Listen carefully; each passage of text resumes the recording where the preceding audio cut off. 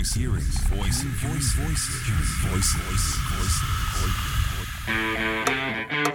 is Hearing Voices, conversations with the voices that bring the excitement of college sports alive. Now, here's your host, the voice of your Fighting Tigers, Chris Blair. Welcome in, Tiger fans. It's another week of Hearing Voices. We get ready for always a great matchup as LSU will host Florida coming up on this Saturday night in Death Valley with kickoff just a little bit after 6:30. The part of the show that, it's, as I say, every week, it's kind of selfish on my part. We talk a little football, but we really get to know some of the voices we all listen to covering college athletics. And here's a voice very familiar to those of you here in Louisiana after spending time as the play-by-play voice for Tulane and then got 14 years with the Pelicans and on to ESPN. He gave up on the Bayou and went to the Swamps, but it's always a pleasure to welcome a two-time guest here to Hearing Voices, the voice of the Florida Gators, Sean Kelley. Sean, it is good to see you, and, I think just seeing your vantage point in Gainesville, looks like a nice weather day there. It is pretty nice here in Baton Rouge with mild temperatures for early November. Hopefully we can get some of that on Saturday. We'll keep an eye on the weather, but how you been doing? I've been doing well. I hope that rain holds off. I've got a ton of family and friends that want me to set up a tailgate for them before I go to work inside Tiger Stadium. So I would rather not be a total washout. I think we'll get away with fairly decent weather on Saturday. We'll see. Well, I know you were here long enough to know it never rains in Tiger Stadium. Now, the good news is not on Saturday night. You're right. It's a 6:30 start. Tailgating, though, that's, who knows what'll happen. But that sounds like you've got a mighty task in front of you. I wanted to talk about these two teams because obviously LSU comes off the disappointing performance last Saturday. A lot of the goals this team set are kind of off the table now. Coach Kelley on Monday talked about, wanting to build and get back to where LSU and their fans want to be. And part of that is winning 10 games. And that still is on the table. And I think the similarity, Sean, and I'll get your take on it, is both Coach Napier and Coach Kelley come into these great programs that have the facilities, have the ability to get the top-notch student athletes. But the cupboard, let's say, was a little bare for both that are coming in. And again, it'd be easy if you could just come in and turn around an aircraft carrier, but sometimes that's a little bit harder. Is that kind of the feeling there in Gainesville? Yeah, especially bare here in Gainesville. I mean, I think most would maybe finally admit here that Dan Mullen had lost the zeal for recruiting, and Billy Napier walked into a situation that needed a lot of help, culture change, personnel change, kind of a wholesale, just, like you said, turnaround. And it's hard to do with a big ship like that. And, the transfer portal does help to some extent, and it just takes a couple of recruiting cycles too. So when you look at Florida's situation right now, it's an easy argument to say that the best players on Florida's team are ones that Billy Napier brought in, whether it be the transfer portal or just through the old-fashioned recruiting way. So it's coming, but some of the numbers are alarming. And Chris, you'll notice this in your prep and when you see it on Saturday night, the number of true freshmen who are playing large roles for the Gators right now, it's staggering when you think about that's happening in an SEC program. And yes, Billy's got this big, highly touted recruiting class coming in, but they'll be true freshmen too next year. So it seems this year and next, it'll be a young Gators team trying to learn their way. And that's somewhat what we've seen how the season has progressed as well, right? So you win nice games on the road at South Carolina, at home against Tennessee, and then you have last week where you dropped the overtime game to an Arkansas team that hadn't won a conference game yet. So that's where it is. And just like in Baton Rouge and across the great state of Louisiana, well, over here in Florida, they're not a very patient bunch either. And so when there is some admission as to what it was, they also know what it was once and what it needs to be again. And so there's the collision that happens with fans and impatience and everything else. I understand that Gator fans and LSU fans never want to be compared to each other. That's just the nature of this rivalry. But, to your point, Coach Kelley comes in after LSU finishes up their bowl game with, I think, a little over 30 scholarship players. And I get the sense, listening to Coach Napier, and you kind of touched on it there, that the long-term plan is, yes, you can go to the portal if it's the right fit. They fit into the culture. They fit into to what the coaching staff is wanting from a skill set and personality set, for that matter. That's a short-term fix, but that the goal is to ultimately be able to maybe pick or choose a handful out of the portal that pop up and you go, hey, they could really help us. But they want to build this program with player development, and that is, as you say, playing a ton of freshmen and relying on freshman classes to build up. I mean, I don't think LSU planned to play as many freshmen as they have this year, but just like Florida, in a lot of ways, due to injuries, you've got a secondary that is playing a lot of young players on a big stage for the first time. But I get the sense that both coaches, Brian Kelley and Coach Napier, want to build this program for the long term by bringing in the majority of freshmen and developing them, as opposed to just relying on the transfer portal. No? Yeah, no, I think that's correct. I think there's always going to be a place for the transfer portal. Moving forward, it's going to be perhaps being a little bit more choosy, or, man, just I can't believe this guy is available. We have to take this guy. But, whether it's the long-term progression of a program, Chris, or even just the simple matter of having depth on your roster. When we look at a program like Georgia right now, and this is not a conversation Tiger fans or Gators fans want to have right now, but, Brock Bowers goes down. Well, here comes Oscar Delp. He's the next dude that's going to be the next Brock Bowers. I mean, they just keep rolling dudes out because they've built depth over this string of 5-6 straight phenomenal recruiting classes. That's the goal for a guy like Napier. That's the goal for a guy like Coach Kelley. So, you're right. Injuries in the Tiger situation has forced some freshmen into larger roles right now. In the Gators case, they just needed to figure out who the best players were going to be. And in a lot of cases here so far, it's this freshman group that Napier's brought in. Don't get me wrong. The transfer portal's been nice. So Cyrus Torrance last year, we know him. He's a Louisiana guy. All he does is go be a high NFL round, draft pick. Montrell Johnson comes over from UL, top 10 running back now in the SEC. There are guys that are high-impact transfer portal guys, without a doubt. But to think that you can just stay competitive in this conference by hitting that hot iron every year and having a great transfer portal is fool's gold. I think it's short-term success. It's not an ability to build depth or competition at certain position groups. So, yes, I think you and I are in agreement. Both of those head coaches are in agreement on what lies ahead with regard to building a roster. And, it's funny, after coming from pro sports for so long, the old phrase was NBA, NFL, it was, how do you build and maintain a roster? And with the transfer portal now, it goes both ways, right, Chris? So even now in college basketball, college football, college baseball, it is the same phrase as the pros. It's how do you build and maintain a roster?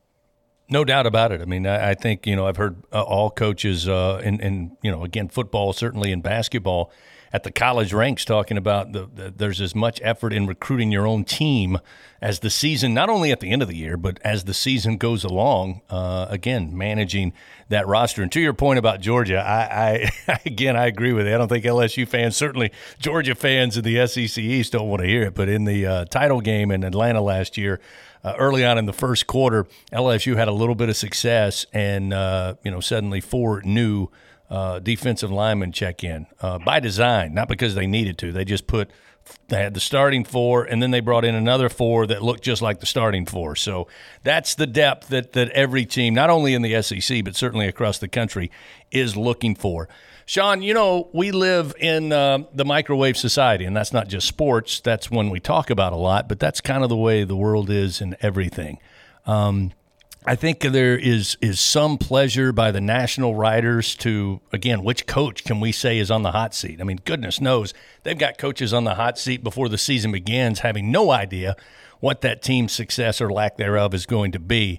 And again, you hear it from the outside, inside the state of Florida, and those who are what I call constituents of the University of Florida football program. Is there any bit of credence to Coach Napier being in a hot seat? Go see the guys at Subaru of Baton Rouge for your next new or pre-owned vehicle. They have a large selection of new, certified, and pre-owned vehicles to fit any budget. The Fabry Automotive family will treat you right and make your purchase experience an easy one. You can view their entire inventory online at SubaruBR.com. That's SubaruBR.com. Other than the lunatic fringe, no. I mean, and there's a lot of reasons why. A, it's his second year. It's what he inherited. It's the buyout clause. It's you'd end up losing what some are projecting to see the number 3 recruiting class in the country. I mean, none of that would make sense, right? Now, are there expectations that perhaps Napier has to tweak some things on his staff or, different aspects of his program? Sure. I think that's most every season. Just maybe this has been highlighted a little bit here in year 2 with Napier. So, no, I think other than the lunatic fringe, I think there is some sense of reality that Napier's not on a hot seat. Are you happy with where the program is? No, but that doesn't mean you just go fire the coach. And that's not what people are thinking as well. I got to believe that. I love it. Lunatic fringe. Yeah, the lunatic fringe, yes. Sean Kelley, our guest, voice of the Florida Gators. He and his broadcast team will be at Tiger Stadium this coming Saturday on a dry Saturday night. I'm claiming it here for kickoff at 6:30. Sean, I think now 9 games under their belt. If someone asked me to describe this LSU team, I would say, well, it's a high-flying, explosive offense when Jaden Daniels is at the controls that is going to be able to put points on the board. Defensively, it is a team that has struggled. I guess you can look at different pieces, and I'm sure Coach Kelley does. He mentioned it Monday. He sees some progress that he's happy with. But the fact of the matter is it's an elite offense and a defense that struggles. They're dead last in the SEC in third down defense, which, again, it's hard for LSU fans to think in terms of how really this defense has played out this year. I'll ask you the same question. You mentioned it. There's been some big wins, really solid wins for Florida this year. And then you come up with the loss to Arkansas, the tough afternoon in Lexington. And again, you take on the Georgia Bulldogs, which, as we've talked about right now, is the standard. Describe to me, what do we know about this Florida team that basically week in and week out you can count on? Well, we know we have been able to count on all 3 phases having a complete game. That's something that's eluded the Gators, and that's the thing, I think, more than anything else, other than getting to bowl eligibility. I think Napier and the core of the roster really want to see them take that next step and put a complete game together. And that doesn't mean a perfect game, Chris. You know what I'm talking about. A complete game would be playing 4 solid quarters, not shooting yourself in the foot, no self-inflicted wounds, if you will, and winning things like hidden yardage and other measurables, I guess, and what you would describe as a complete game. That has not happened yet. I kind of throw out the Georgia game, of course. And that's the thing about Gators fans. They want to compare themselves to their arch rival, but their arch rival is in a legitimate position to do something, Chris, that no program has done since the early 1930s. And that's win 3 in a row, national championships. So let's throw that one out. I think that they got beat up, out-physicaled, whatever you want to say, at Kentucky. A bit of an embarrassment there. The Utah game's kind of funky. Do we really know what we know about Pac-12 and Utah and whatnot? But this Arkansas game this past weekend is the one that really stings the most for Gators fans. And it just speaks to this up and down ride that they're having with these young players. I think at the skill positions, Chris, we've come to know that Florida's pretty darn good. But inconsistent play, both defensively and offensively up front, has plagued this team so far this season. And special teams, they found their kicker in Trey Smack, right?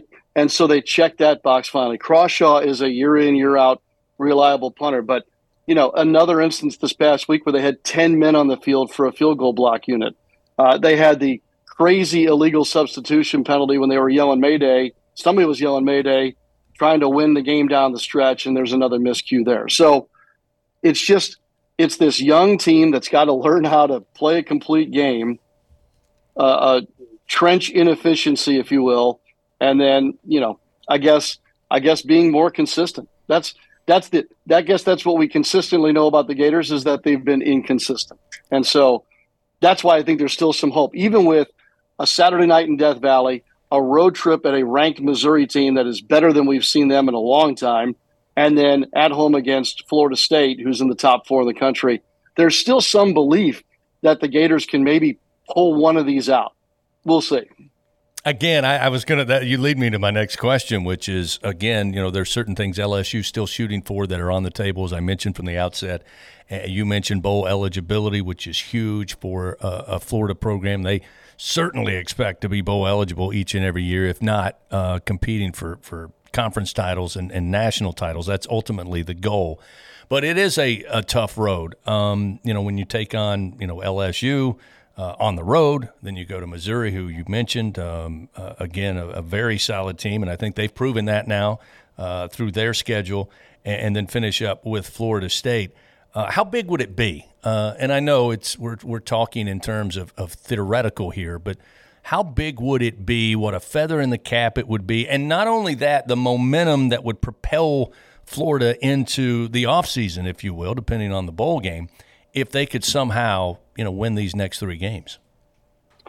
Well, to win the next 3, I mean, it'd be like Mardi Gras in Florida. I mean, they would be dancing in the streets. I just don't see how realistic that is at this point. And if you take each game, they all have seemingly a different thing. So again, go back to eligibility for a bowl, the extra bowl practices. You'll get some guys on campus early, like Lagway, the quarterback that's going to be the heir apparent here for Mertz. A game Saturday night in Death Valley. Look, there's no love between the LSU and Gators fans, so there'd be a grin, I'm sure, from Gators fans, right? But I think it would be a sign of yet another step in that they can win in one of the toughest environments to play, not just the conference, but the country. And they can bounce back from consecutive losses, something that they haven't had to deal with all year long. If you go to Missouri, then you have snapped a 3-game losing streak if they were to lose at LSU. You'd play in the cold in Columbia, Missouri, and yes, you'd get the road win, and yes, it'd be number 6. But, man, I tell you what, if I set a panel of Gators fans down, Chris, and I put the bright light on them and said, all right, I want the truth. You can only have one. You can only have one the rest of the way. I guarantee you, in the bright light of truth, they would love nothing more than for the Seminoles to come in undefeated and for the Gators to beat them inside the swamp and ruin their season.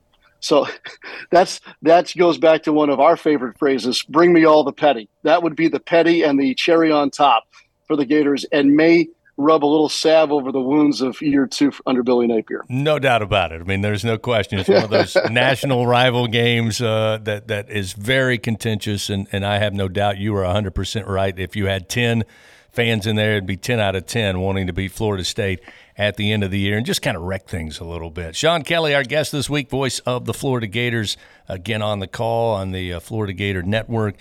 You kind of touched on how big that rivalry is, Florida and Florida State. How big is this rivalry? And I, having been here since 2016, I learned very quickly it's very contentious. As you said, there's not a lot of love between programs.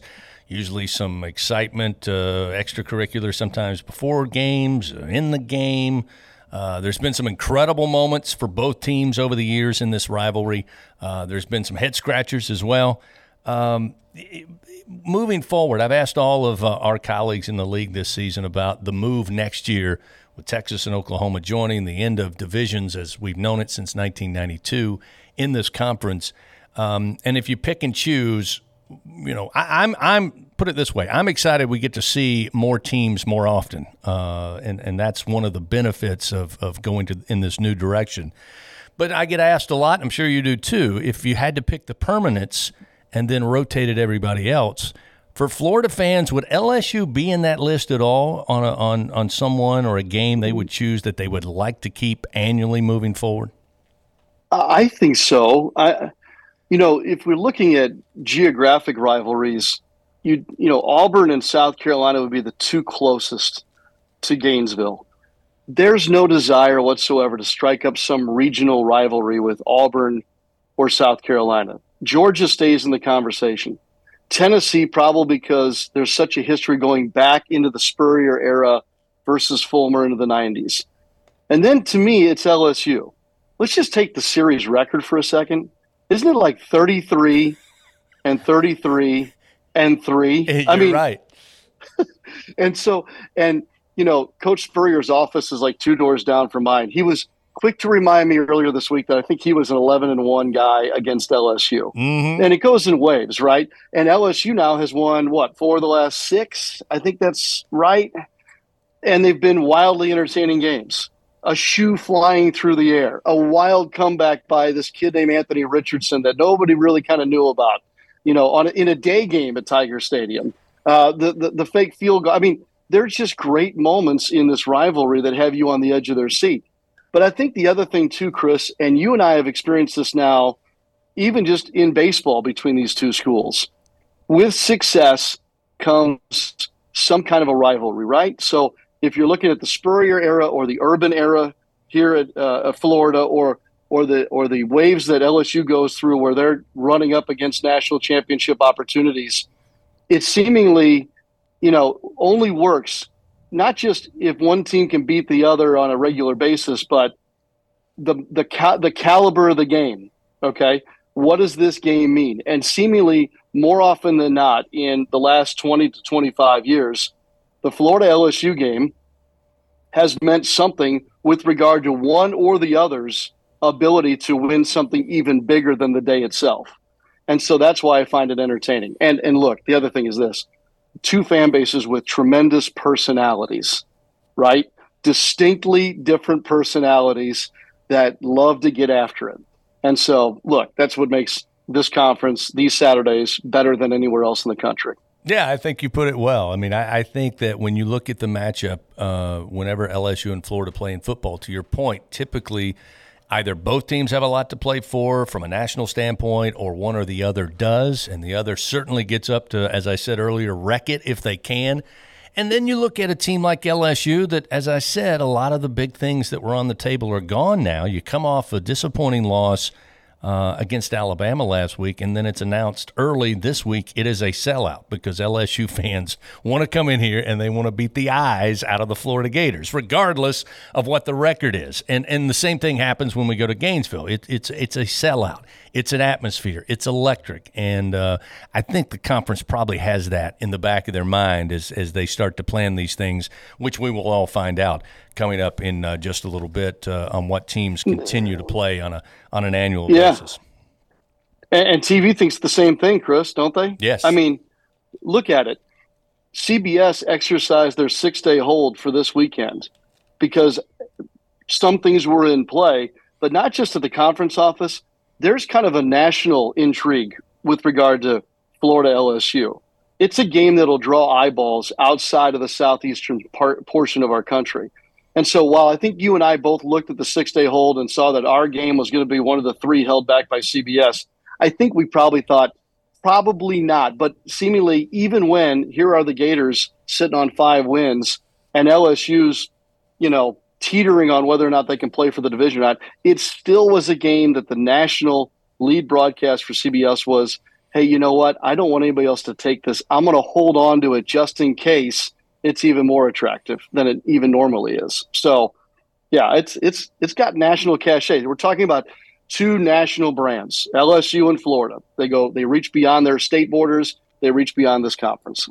No doubt about it. Again, it's why you and I are lucky we get to be a part of this matchup coming up on Saturday night. And when all is said and done, because there's no ties in college football, one of these teams will get the leg up in the overall series after the 7th meeting coming up on Saturday night. Real quick before I let you go, Sean, quarterbacks take all the credit when it's great, and we know they take all the blame when it's not. I know Graham Mertz was highly heralded coming into college, of course, and then one of the tops coming out of the portal. And again, I think sometimes they get too much blame. When you look at his season thus far for the Florida Gators, is it fair to say a lot is on his shoulders as far as wins and losses? And when he plays well, and if he plays well on Saturday, what is it he's doing that we've got to look for? Okay, two things there. One, I think that, again, they take too much responsibility sometimes. I think if you look back at the reaction of Gators fans when he comes out of the portal and Florida picks him up from Wisconsin. Everybody went immediately to look at his resume from Wisconsin, and it didn't really blow you away, right? And so there was kind of this lukewarm reception for Mertz here in Gainesville. Well, sure enough, he's put together a really, really good season. His best of his career, obviously. He leads the SEC in completion percentage. He's top 5 nationally. Early on in the season, Chris, I think there was this mantra that, this is adorable, and he can really manage the game. Oh, I love that phrase. He's a good game manager, Chris. But what we found out, whether it be on the road at South Carolina or some other instances, he can win a game for you too. And he's engineered some big drives, and he has come up with some big plays. And not kind of Anthony Richardson, like blow you away, it's going to be on the top 10 plays of the year type play, but just, high accuracy, on time, on target, tough. All the kid does is get back up after he gets drilled. And he's been running for his life, unfortunately, most of the season. So a lot of it's on him, and a lot of it is shouldered by him because he's having to save a play or, make something happen when he's running for his life, like I said. But I think he's done a remarkable job. He's taking care of the football. He has a chance to have the longest streak, and I'm somewhat superstitious. I even hate saying this. He has a chance coming up this weekend to go the longest without an interception in pass attempts than any Florida quarterback. Think about that for a second. Think about the guys who have played at that position. He has a chance to do that this weekend. I just think he's done himself well for the future. It's crazy he has another year of eligibility, and I've enjoyed calling his games this year. I really have, and he's a really tremendous young man too.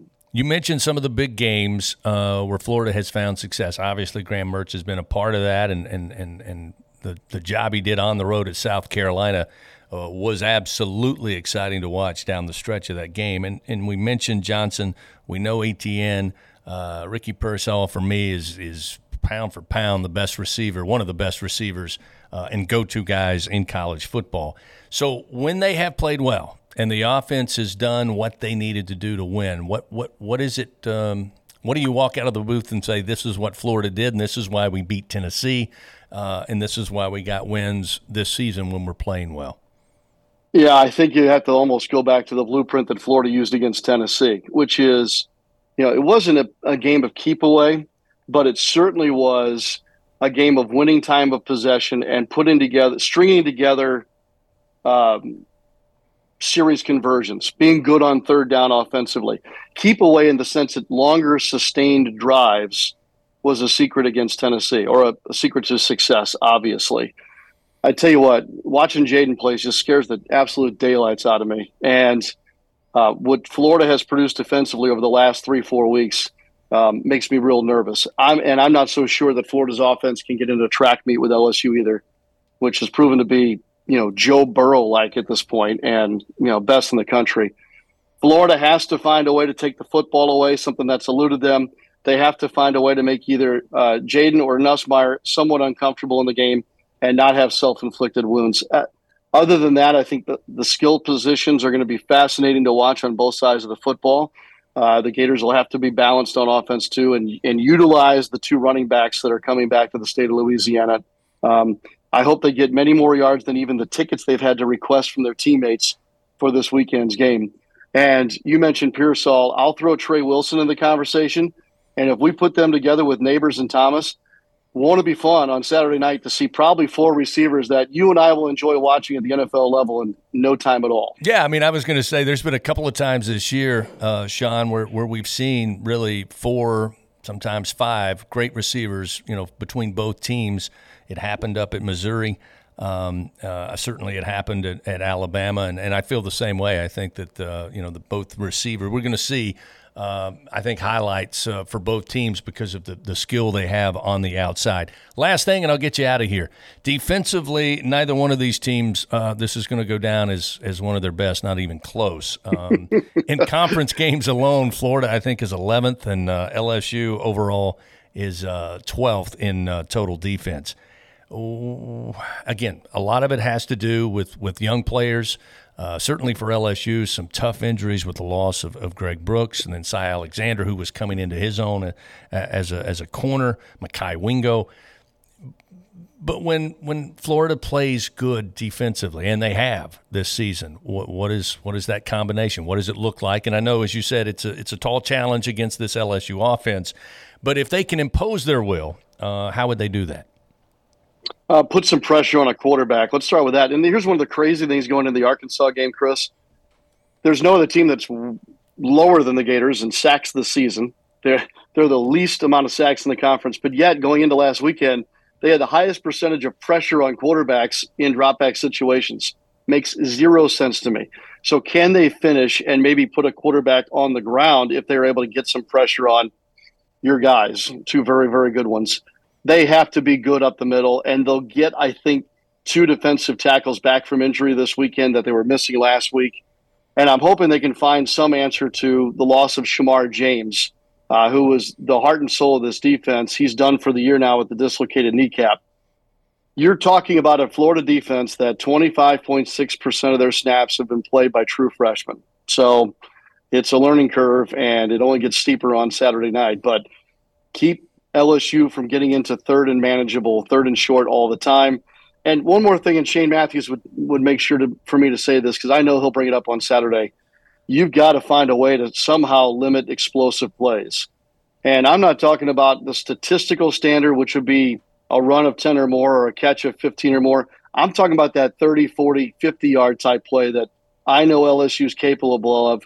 And if they can somehow limit LSU to doing that to them multiple times on Saturday night, that would go a long way in the Gators keeping their head above water defensively.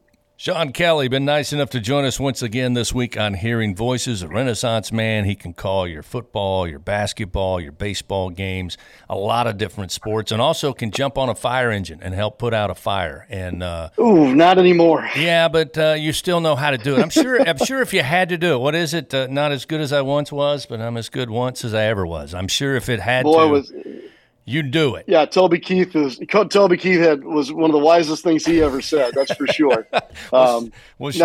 Look, it'll be great to see you on Saturday, Chris. No doubt about it. I know you'll have family here, as you said. Good luck setting up the tailgate. I'm sure you'll do fine there. You know how to do it, having spent time here in Louisiana, and I look forward to stopping by and saying hello. I appreciate you a bunch, Sean. Thanks for joining us, and have a great call on Saturday. Take care. Keep that rain away, Chris. Will do. Sean Kelley been our guest this week here on Hearing Voices. Want to thank him for his time on a busy week as they get ready to head to Baton Rouge to take on the Tigers. It'll be Gators and Tigers Saturday night, 6:30 inside legendary Tiger Stadium. Thanks to Harrison Valentine, who puts it all together each and every week, and we thank you for stopping by our little show. Hope you'll do it again next week. Until then, this is Chris Blair, still Hearing Voices.